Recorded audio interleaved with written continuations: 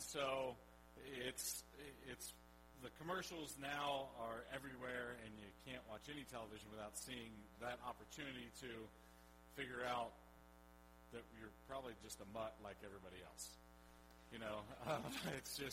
It's all blended together, and you've got every possible genetic counterpart in your family tree. And, those things are great, but it's the family tree that exists around you now that sometimes can be the problem. It's the ones that you saw at Thanksgiving, right?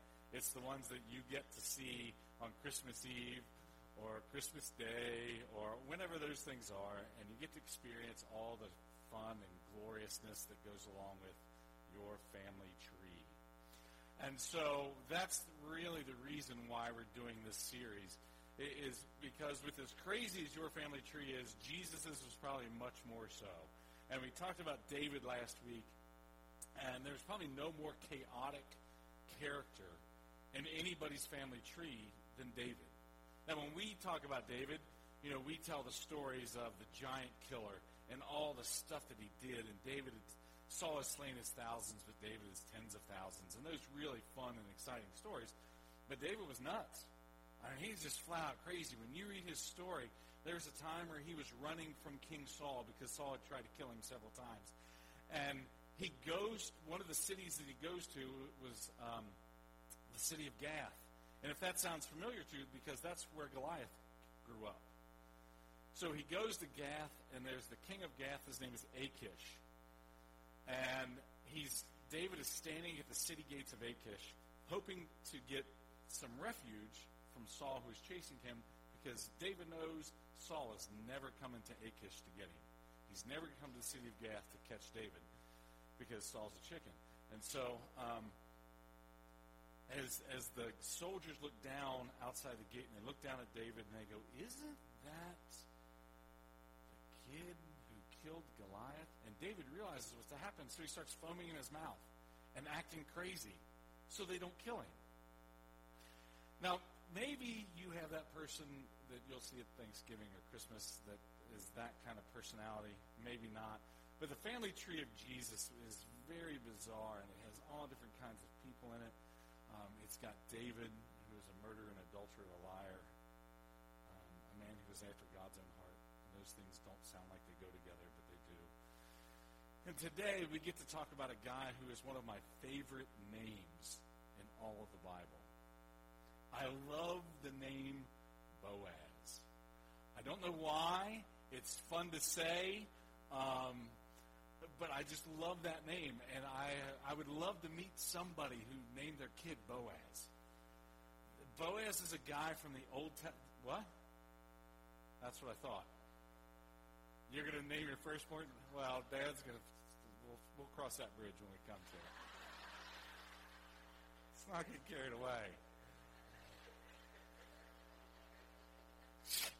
Dad has very sharp knives and is a good shot. Okay, so I'm going to confess something to you, too. Not related to that, no. I've buried bodies before, that's nothing. No, not that you're aware of. Last week I talked about David, and I said, David was not seeking his own glory. He was not trying to make his name for himself. He was not looking several thousand years in the future in some church in Boone County, Kentucky, with some half. And I almost said something I did not mean to say. Now, here's the truth of that. That word was not even in my head. I wasn't going to say that. But that's the thing that almost came out. Now, here's what I know. Most of you said worse on your way to church. Maybe not most, but a good hefty percentage. However, that does not excuse my almost slip up. So anyway, and for most of you, you're like, I heard worse on the porch. But you didn't hear worse from me on the porch. So if in any way I offended you on that, this seems to be confessional day. I certainly did not mean to offend you. And if some of you were not here, well, then you missed something. So today we're going to talk about Boaz. And before we really get into a story, I want to tell you the backstory. The reason we get to Boaz is because we have to talk about a lady named Naomi and the and how they meet. And Naomi and Ruth are only related by marriage. And here's what I mean by that. Naomi had a husband and she had two sons. And her two sons got married. One of her sons married a lady named Ruth. Naomi's husband dies. His name was Elimelech. Not my favorite name. Elimelech dies. Her two sons die also. So now it's just Naomi and her two daughter-in-laws. Life is hard, and so Naomi says, look, I'm going to go back to my people, because she was living in a place called Moab, and that is where Ruth was from. Ruth was a Moabitess. And so she says, look, I'm going to go back home. Girls, man, I love you, but you need to figure out life, and I'm not going to have any more sons, and you need to stay with your people, et cetera, et cetera. And so the other daughter-in-law says, okay, great, I'm going to stay here, and I'm going to find another husband, et cetera. But Ruth, on the other hand, says, no, I'm going to go wherever you go. And one of the most compelling and heartfelt statements in the book of Ruth is this. Naomi says, look, you need to go back to your people. You need to stay here or whatever. And Ruth says, no. Where you go, I will go. Your people will be my people. My God, your God will be my God. And it's a very heartfelt interaction. And so they end up going back to Israel. They end up going back to where Naomi is from. And they have nothing. Have absolutely nothing. They have no means of livelihood. They have no resources. They have no marketable trades. They have nothing. But her best hope is to go back to where her family tree is located. And so they do that. Now, back at home where the family tree is located, there is a distant relative named Boaz. Now, he is not the closest relative to Naomi, but it's important that he's related, and we'll talk about that at the very end of today's talk. So now that you've kind of got a little bit of a foothold, let's pray. Father, we thank you for your word and how it fits into our lives. So teach us from it today, that you would fill our hearts with the things that you have long ahead of time prepared for us to hear this morning, because your word is so fantastic that you have a way of putting it into us and allowing it to make sense and using it to change our lives. So we give ourselves to you this morning that you will do just that. And we ask these things in the name of Jesus. Amen. Now, Boaz was a pretty well-known guy in town. He was fairly wealthy. He had a lot of land. And with land, he had servants. Now, what we're going to talk about today is some characteristics of Boaz. The things that made him really cool, really interesting, and really valuable in the family tree of Jesus. Now, it's funny, as I said this morning, Facebook is such this horrible and terrible thing all at once. But one of the interesting things is now that people have the opportunity to do this, they will have a picture of their great-grandfather as a baby, and then they will have the picture of their child and how much they look alike. And that's a unique thing that we have today, that we have that opportunity. Now, obviously, when we talk about Jesus, we're not saying that Jesus looked like Boaz. Now, we know that Jesus was 100% God, and he was 100% man at the same time. That's a very confusing thing. But that's what the Bible teaches, so I don't really need to be confused by it. So, we are going to look at some character traits of Boaz that show up in the life of Jesus. So we start with this.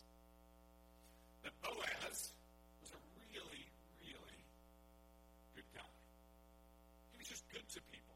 And here's what we mean by this. Boaz, because he had lots of, holy night, so time to find, Boaz treated people like they were humans, like they were people, not like they were a revenue stream. So Boaz is coming back into town, his fields are there, and people are working. So when Boaz shows up, evidently I'm going to read this to you. Boaz shows up, and this is what he says when he gets to the job site. You ever gotten to a job site? Okay, you just keep looking at me, because as long as you look there, I'm going to look there, and I'm going to be really jacked up. So have you ever been to a job site? Maybe you're the first person at the job site. You're the first person in the office in the morning, right? And you are so obsessive compulsive that you do the things to make sure that everything, there's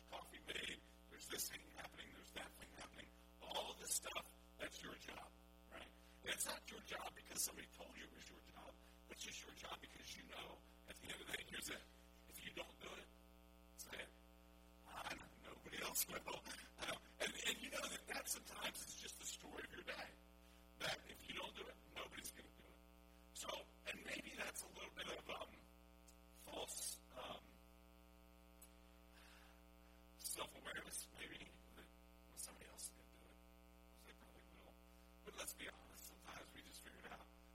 All right, if I'm not making coffee, nobody's making coffee.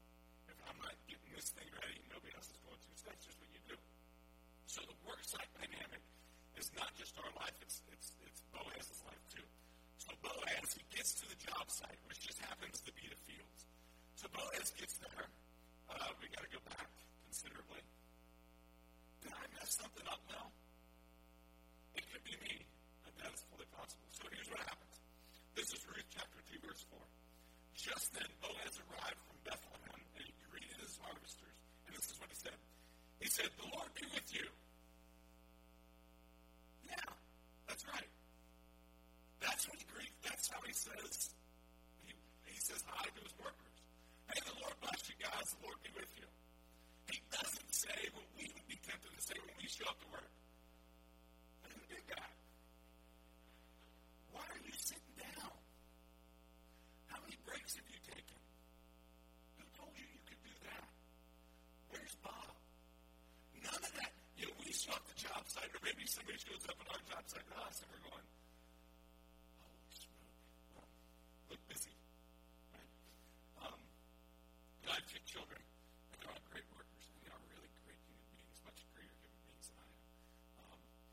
But they're different, I cannot tell you how appropriate that was, because my daughter works for me on a regular basis. She's also been at the new church site. And my son, who just thought it was a great idea to speak up, has no idea how great that was, because somebody made an observation about him that, that one looks really busy, but I don't know what he's doing. He just runs from this room with tools, and then he comes back with other tools, and he goes over there with tools, and he asks somebody about tools, but I'm not real sure what he's doing. I'm like, I know! Exactly! Hey, love you, thank you. So, Boaz shows up at the job site, and he says, man, the Lord be with you. The Lord bless you, they yelled back. When was the last time you said that to your boss? Maddie? Think about that. I mean, man, he was just good to people. He was just good. That he shows up, and they know who he is. He's ultimately the boss. He may not have been their direct supervisor, but he's the one that writes the paychecks. He's the one that does those things, and he just chooses to be good. That people are more than a revenue stream to him. They're more than just servants. They're more than just those things. They are more than that. And you need to know that the people that maybe work under you, maybe you're the boss of the company, and you're the one that writes the checks, you're the one that calls the shots. Maybe you have the illusion that you're the boss. Because we all work for the Lord. It doesn't matter if your name is on the company and you're the one that writes the checks, or you're somewhere down in that food chain, that we all work for the Lord. And how we treat the people that we work for is a statement of what we think about God. That's the Apostle Paul. Work for men like you work for the Lord. I know, because I worked for some schmucks, and you know what? There were times I treated them like that. And then as I got older and I was just a small bit smarter and a small bit wiser, I realized, it's not about them. This is about me and Jesus. And I need to change the way I think about how I do my job or do a task or whatever it is. And so Boaz lives out this truth that, man, I used to be good to people. Now, you know that not every worker was a rock star. Right? Not every worker was a go-getter. Not every worker was a problem solver. And if you're in any kind of business at all, you know how important it is to have problem solvers, right? Because if you don't have problem solvers, guess what? You are the only problem solver. And that means there's a lot of problems. So Boaz knows that not all these guys are go-getters. Some of these guys just milk it all day long. Some of these guys, when the boss is there, they're hustling. When the boss turns around, they're sitting down. So Boaz knows all that. But what he says to everybody is, man, I want to be a blessing to you. I want to be good to you. I want to be good to you. You cannot miss and escape the obvious indication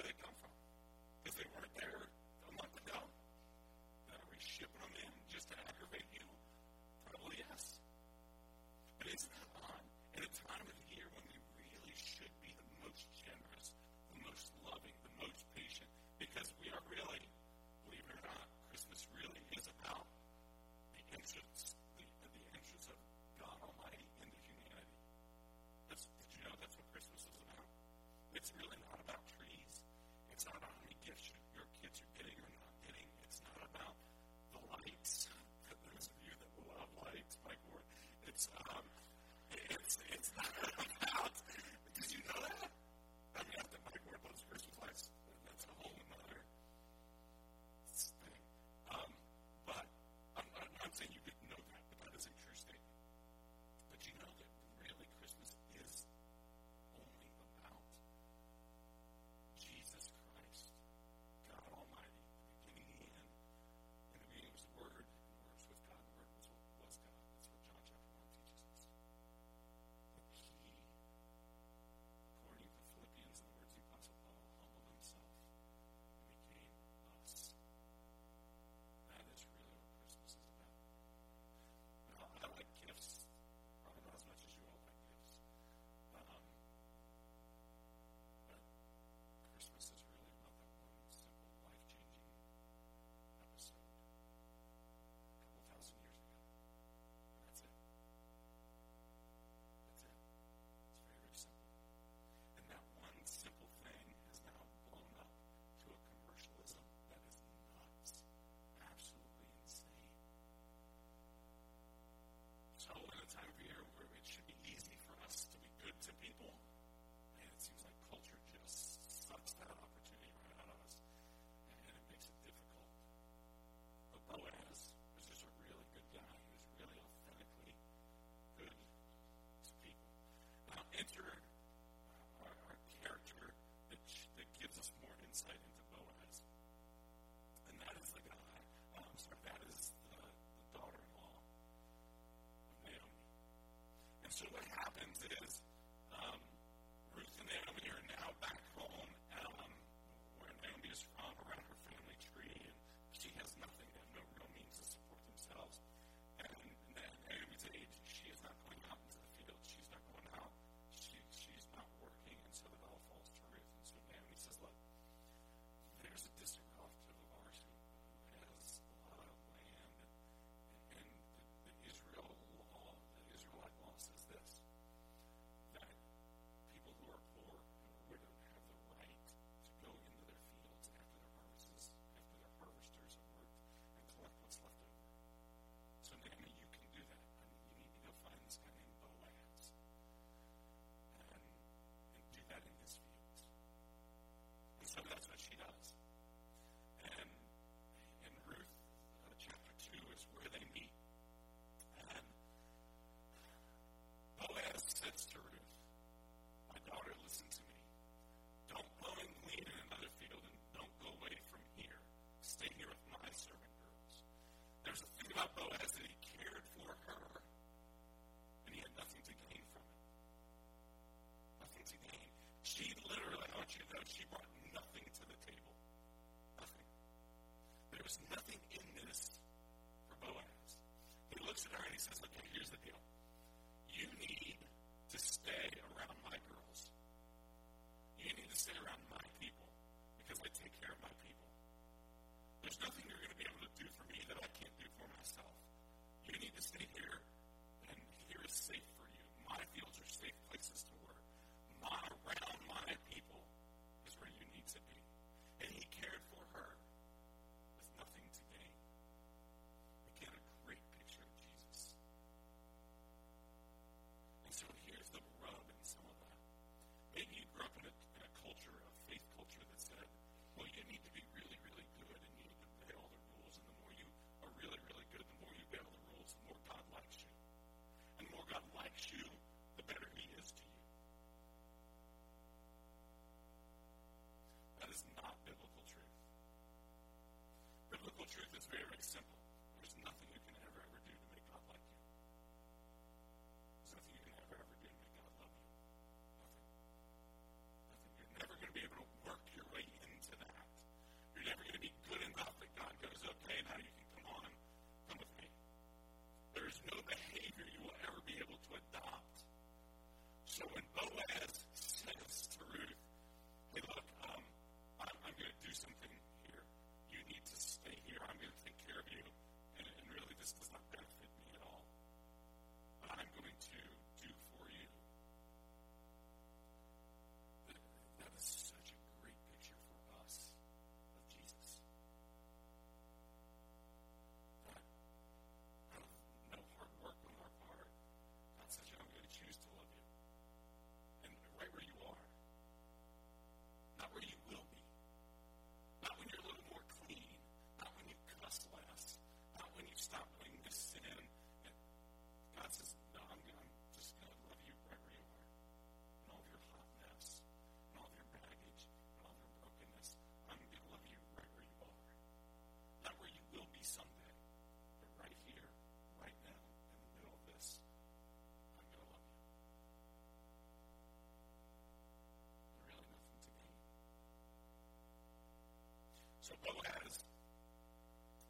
such tremendous character.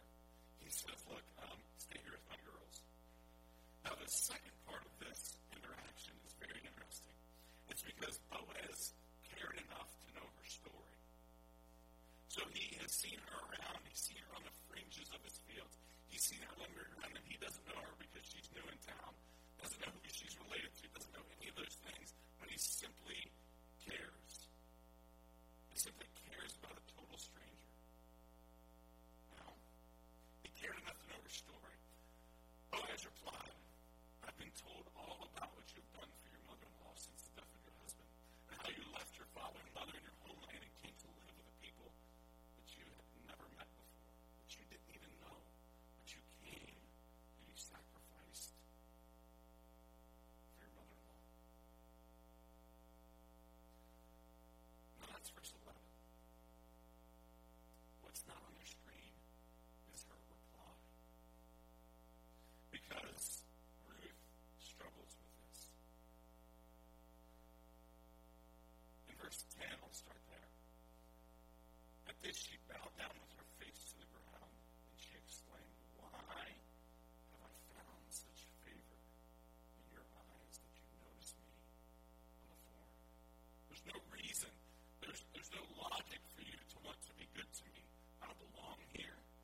Why would you do that? And that's Boaz's answer.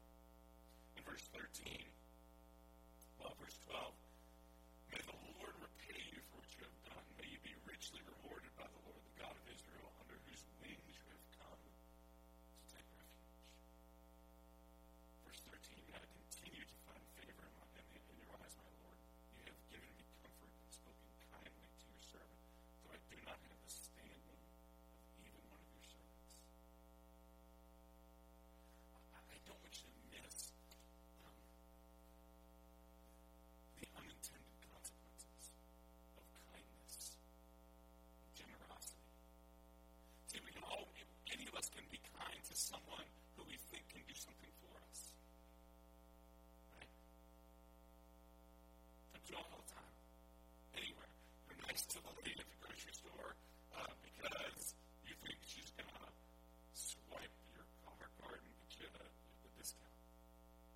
You're nice, tempted to be nice at times to people who you think are going to benefit you somehow. You're saying anybody can do that. Anybody can be nice to nice people. Really. But to be kind, to be generous, to be thoughtful to people who we will never ever gain anything from. If you're struggling through the Christmas holidays like many people do, a thing that I've started talking to myself, not psychological, psychiatrist way, right? But, the thing that I talk to myself all the time about is this kind of stuff. To be kind to people, regardless of their status. To give my life away, regardless if I ever get any of it back. That is just the right thing to do. So, he cared enough to know her story, where she was from, what happened. I'm going to read chapter 4, verse 1. Truly a fantastic picture of Jesus is that he did for her what she could have never done for herself. Now, this is one of the most drastic and significant pictures of Christ in the Old Testament. And it comes in the form of a very significant phrase, which is in our second sentence there, but I'm going to tell you about the kinsman redeemer. In Hebrew law, it's very, very simple. Most of Hebrew law is very, very simple. And this is what happened. In Naomi's case, she was widowed. But she had back at home a small amount of land that was hers. It was her family's. It was left there when she went away, and it still was hers. Now, in situations like that where she could not care for it, the next closest relative could redeem that land and buy it.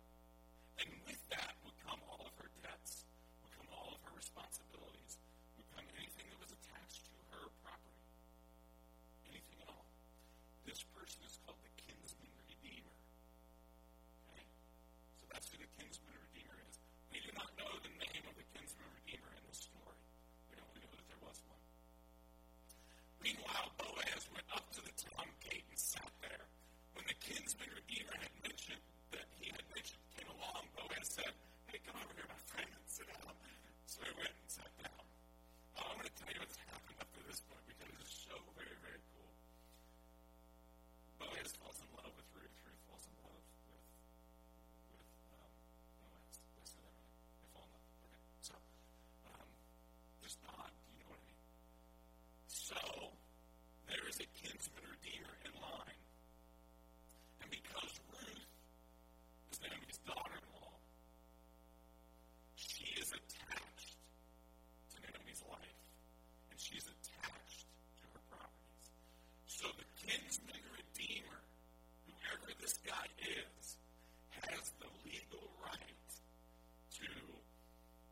purchase and redeem everything connected to Naomi, and that includes Ruth. I know it's bizarre, and it sounds creepy, but it really wasn't creepy. It was really a way that the nation of Israel kept themselves intact. And so the intention originally was very, very good. So in this case, Boaz is not the next guy in line as a kinsman. He is not the kinsman redeemer. But Boaz is smart, and Boaz knows what has to happen, and we'll talk about that in a second. But what Boaz chooses to do is what Ruth and Naomi could have never done for themselves. They could have never financially pulled this off. They did not have the wherewithal. They did not have the means to make this happen. And so again, we see an obvious parallel that what Christ did for us on the cross was something we could have never, ever, ever done for ourselves. Because if we could have ever been good enough to wipe our own sins away, Jesus would have never had to die on the cross. If we could ever work hard enough to get to heaven, we would have never needed a blood sacrifice to pay for our sins. We would have never needed the God of heaven to hang on a cross, give his own life for us, if we could ever be good enough people to get to heaven. So what Boaz does for her is what she could have never done for herself. So Boaz knows that all business takes place at the city gates. That's where all business is transacted. That's where every contract is signed. That's where the elders of the town meet in the book of Judges, which just precedes this story. That's where business took place. That's where judges, if you had a dispute, that's where it was handled. The city gates were town hall, and that's where stuff, legal transactions took place. So Boaz knows this. He knows that this guy, whoever he is, this kinsman redeemer, who is not the right guy for her, that he is coming and he's going to get this squared away. Now, remember, Boaz he's not broke, right? He's got stuff. So he knows how to make this happen. And it's brilliant on his part.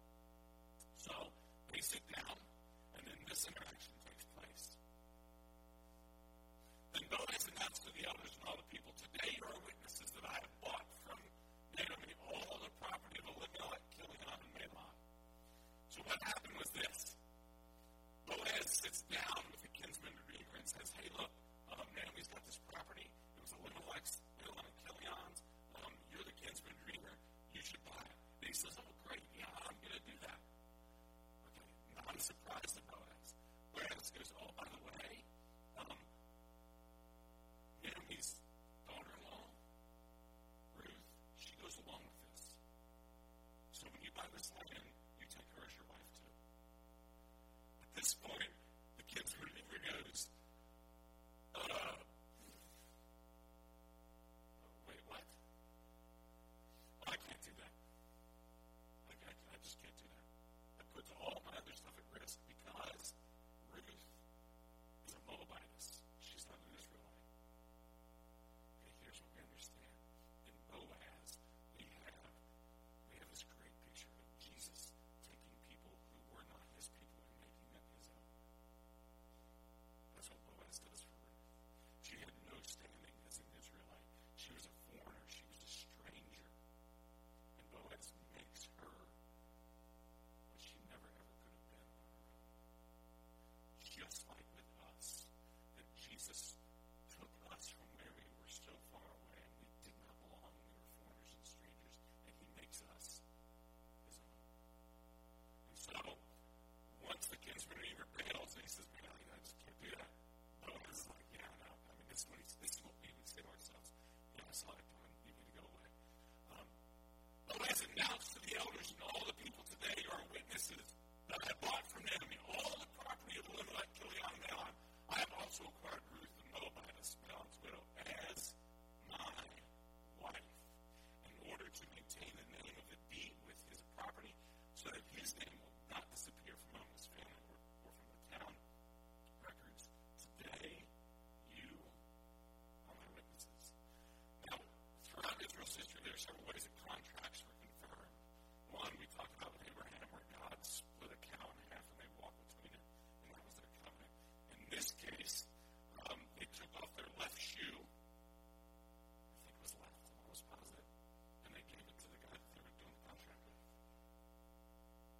That's how they sealed the contract. A legal, binding contract.